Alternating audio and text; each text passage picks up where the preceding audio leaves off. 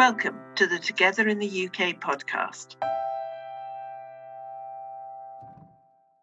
Thank you so much, Michelle Bent, for agreeing to be a guest on the Together in the UK podcast. We met on an introduction to playwriting course, so I know from that course that you want to tell your parents' story of migrating from Barbados to the UK. I'm really, really excited to explore their story and something about your life as a second-generation migrant. Let's start with, why do you want to tell your parents' story?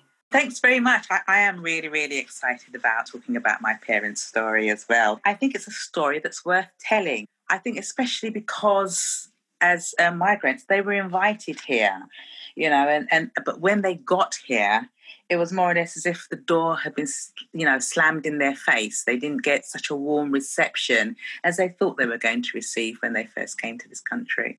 What do you think they were expecting? Well, it's funny, really, because they grew up under the British flag. They were part of the empire, part of the Commonwealth. Everything they learned about Britain, they learned in their history lessons at school, and Britain was the mother country. I guess they expected for this mother to hold them somewhat to her bosom, and she didn't.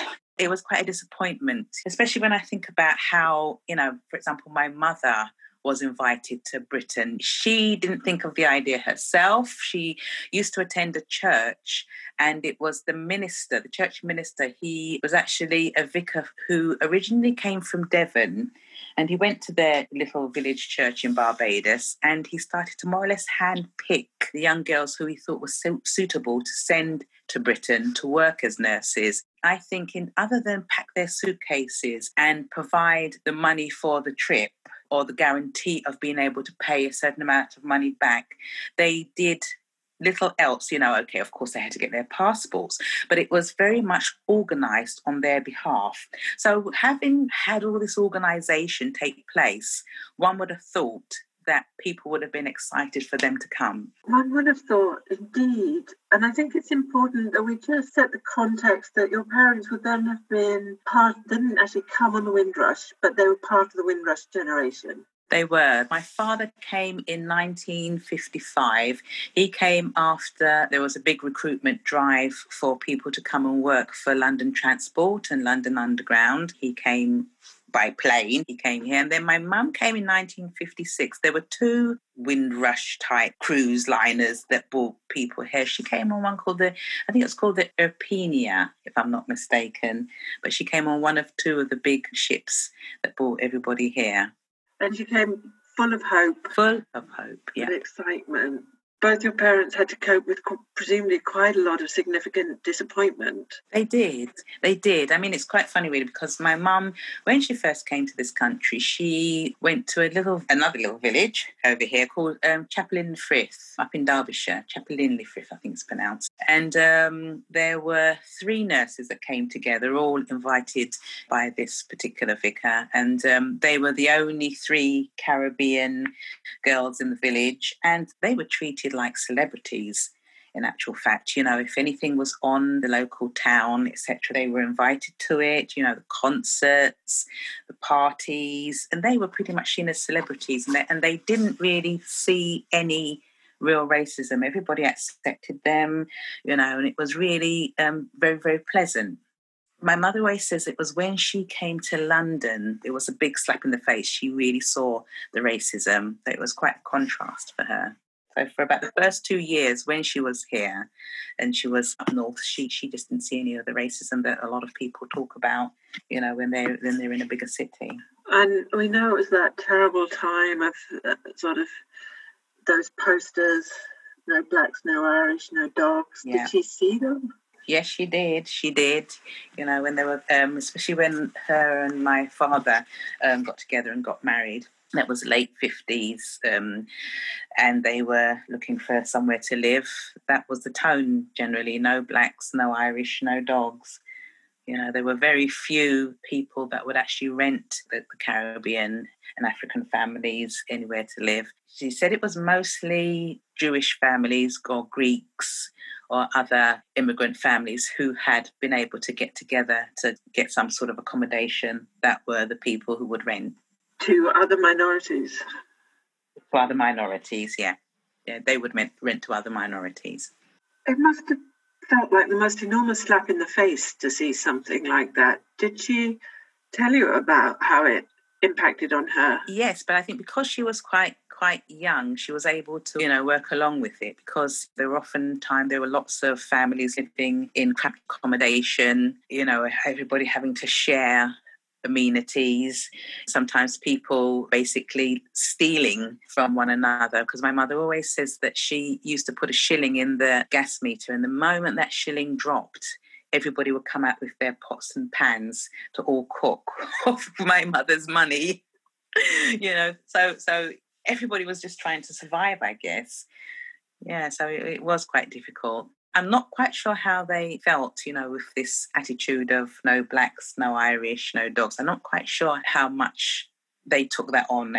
Sometimes I think people just said, well, if that's their attitude, we'll just move along and keep on moving. And make their own life. So how did they overcome the challenges? I know it's a huge thing to do, to create a life and a career and a family in a new country. Can you tell us something about their attitude? I think that they were here to gain as much knowledge as they could gain. So many individuals came thinking, well, I'm going to spend 5 years in Britain, then go back home. I'll have some money in my pocket. I might have an extra qualification and I'll be able to start up a whole new life in the Caribbean. I might be able to start my own business, or if I've got more qualifications, perhaps get into a better job. But I think that people got caught up in the daily grind of living in the UK. Perhaps children came along, or they always had to send money home to families, so never had quite enough. And there was always this sense, anyway, of people not wanting to go back without having achieved anything here. So, as I say, I guess people got caught up with living and raising a family and work in Britain. My parents, they kept their eyes on the prize. They had decided that they wanted to retire in Barbados. So, after buying a house here, it's quite funny, really. You hear about people moving 2, 3, 4 or 5 times. I grew up in the same house from the age of 3 to about 25. My parents, once they bought their house, they never moved. They were able to pay off their mortgage, and they were able to save and build their house back home in Barbados. And it was only when they retired that my mother and father decided, right. And they took early retirement. They both retired before the age of 60. They took early retirement and went home and decided to enjoy life there. They did manage to achieve what they set out to, but it was sort of like more the 5 times 5 rather than just 5 years. It's a heck of an achievement that they bought their own house, they paid it off. Yeah. They built the house, and that was presumably just solid hard work. Yes, it was indeed. Yeah, hard work. And there must have been some joys in living in the UK, even though they retired to Barbados. What were the joys of life here for them? I guess friends and family more so than anything else. Being able to, afford to have their own house and seeing their children grow up and have a decent education. I went to university and I was actually the first in the family to have achieved that. And, that's something that my parents wouldn't have been able to do themselves, because of the education system in the Caribbean, and because of the experiences they experienced when they came here. That opportunity just never presented itself to them. So to see their children get decent jobs, get a decent education, that was a joy for them. They must have been incredibly proud at your graduation. Yes, they were. I think my mother wants another shot at the graduation trip, because she's now saying to me about doing my PhD. No! Well, that's a good motivation. Let's sort of think about you, and how do you think your parents, being both from the Caribbean and living in the UK, how did it influence their parenting? I'm not really sure, to be perfectly honest, because I think very often the parenting style of the UK, even more so now than when I was a child, is quite different to the Caribbean parenting style, because, there's this very strict upbringing. I often hear about Caribbean and African families, it's said that we get lashings, etc. But not true. I can't ever remember being beaten as a child or anything else, because both my parents had this thing that we used to call the look. It was this sort of look that they gave you that would just make your heart wither. If you're misbehaving, they would just stop and give you this phenomenal stare, and you just knew it was time to behave yourself, to stop the antics. And that used to work quite well. Very much about respecting your elders as well, not back-chatting, basically doing what you were told. If you were told off by an elder, then you did as you were told. You just stopped the nonsense, really. I think the look must be quite universal, because I can certainly remember a look from my parents, and if my mum ever said, don't be so wet, that was really galvanising. Yeah. I could not be thought of as wet. I think there are words that probably every parent uses. Oh, yes, there certainly are, because I remember my mum often used to say, me and you ain't company, or me and you don't pitch marbles together, and that would just sort of put me in my place, so to speak, that we're not on a par, really. So there were these certain phrases that they would say that would just stop you in your tracks. So that me and you and the marbles, that means I'm not playing with you. Yes. Me and you don't pitch marbles together, and me and you aren't company. Or me and you in size is the other one, meaning you're not as big as me. Then there used to be this reminder, same face you laugh with is the same face you cry with. And then another very Bajan one was it hard is, you won't hear, by and by you're going to feel. So in other words, if you can't hear what I'm telling you, you will feel it. Pretty much like when you tell the child not to touch the fire, but they will put their finger in and they'll end up getting burned. These are great phrases. Just for people listening, I might just add that Bajan means you're from Barbados. That's right. You're a Barbadian, you're a Bajan. So I've heard there's a migrant optimism when you first come to the UK. You said your parents, they were young, they saw these awful posters, but they just got on with it. They just got on with it, yes. But the second generation quite rightly expects more, to be equal. Do you think there's some ways you've approached things differently to your parents? I'm not altogether sure. I guess in some ways we tend to question a lot more, which oftentimes used to get us into trouble at school. When if the teacher should say anything negative as a child, I know I would question what the teacher was saying, and I just wouldn't take any nonsense from the teachers, to be perfectly honest. Let me give you an example. When I was in secondary school, when I was about 11 or 12, we used to have this home economics cookery lesson. I remember one particular day, I wasn't particularly good at cooking, I have to admit, but one particular day, I can't even remember what it was that I was cooking. I think it was a pineapple upside down cake or something, and I just didn't understand some of what the teacher was saying when she was giving the instructions. And she went, I could teach a monkey to cook better than you. Oh my goodness, I made such a fuss. There are sometimes that perhaps the older generation, they might say something and move on. But I can remember actually going to the deputy head, making a fuss, complaining, how dare she say that to me, etc., to the point where she actually had to apologise to me in front of the class. I expected that apology, to be perfectly honest. I think that the younger generation weren't going to take...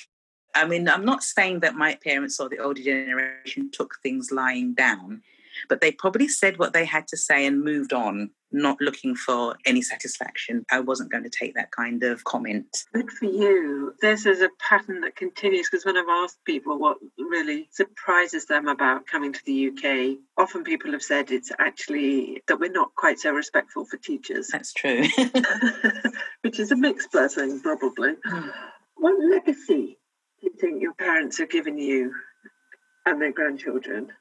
I think that the vision that if you work hard, you can actually achieve something, because we've seen them do it. We've seen, my parents work hard and achieve something.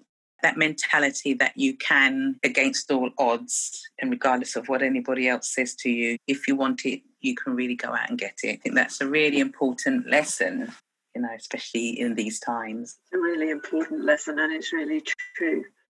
So just tell me a little bit about your play and your sort of hopes for it? Right. I've written a play. It's come out of, as I say, my mother lives in Barbados now, and we phone each other nearly every evening, talk on FaceTime. I'm always very careful to sort of like answer. If she's phoning me, I answer on one phone, and and then I put my tape recorder on because I know that sooner or later she's going to get into a story. And a while ago, when I realised how much fun some of her stories are, I said, I have to chronicle these for all time. I just can't, let them go. I really have to do something with them. Many a time she'd talk about when her and my father first decided that they were going to get their own home, they were going to buy a house. In actual fact, they weren't looking to buy a house. They thought that they were going to try and rent a flat because the council weren't coming through for them. The council didn't seem interested in taking them on as tenants.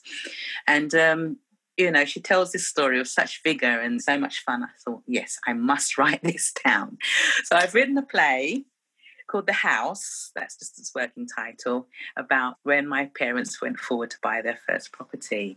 Lots of the characters, there is obviously a story based on truth, but some of the characters are a little bit exaggerated, admittedly, but at the same time, it sort of like gives a snapshot of how life was back in the late 60s, well, early 60s through to the late 70s. It's a really interesting story. I've been privileged to be part of the first reading because it's a fantastically interesting story. And I think those of us who've lost their mums wish we'd done that. What a lovely thing to do, to capture your mum's stories and then translate all that learning and insight that you have from them into a play that many people can enjoy. Yes, I did think about a book.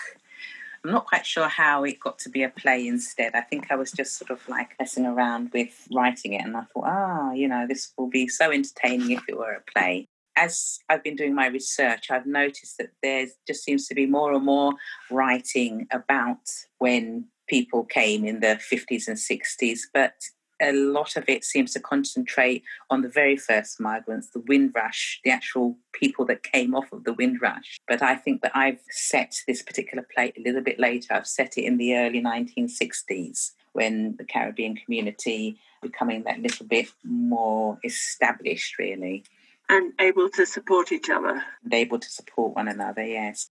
I've put some things in about this savings system that Caribbean people have had over the ages called the partner.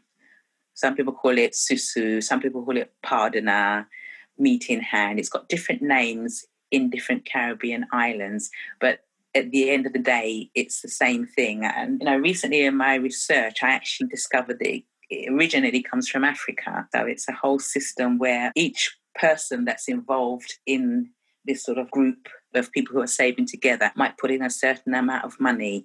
And every week, a different person takes that whole pot and they're able to do with it, whatever they can. If they want to buy clothes for their children or they want to go on a trip or something, that's an interest-free way of saving because they'll continue to put money back into the pot and somebody else will have it the following week and then somebody else the next week. But the bottom line is nobody's paying any interest on it, so that's how they're able to save on the cheap, really. What a brilliant system. It's a fantastic system. If anyone listening to this wants to find out more about your play or help you get it commissioned, how can they get in touch with you? Right, that would be fantastic if people were interested. They can email me. I'm going to give you my email address, Michelle, and it's Michelle with one L, Michele_Bent, BENT, @hotmail.com. Michelle_Bent @hotmail.com. If you'd like to find out more about us, go to our website, www.togetherintheuk.co.uk. Thank you.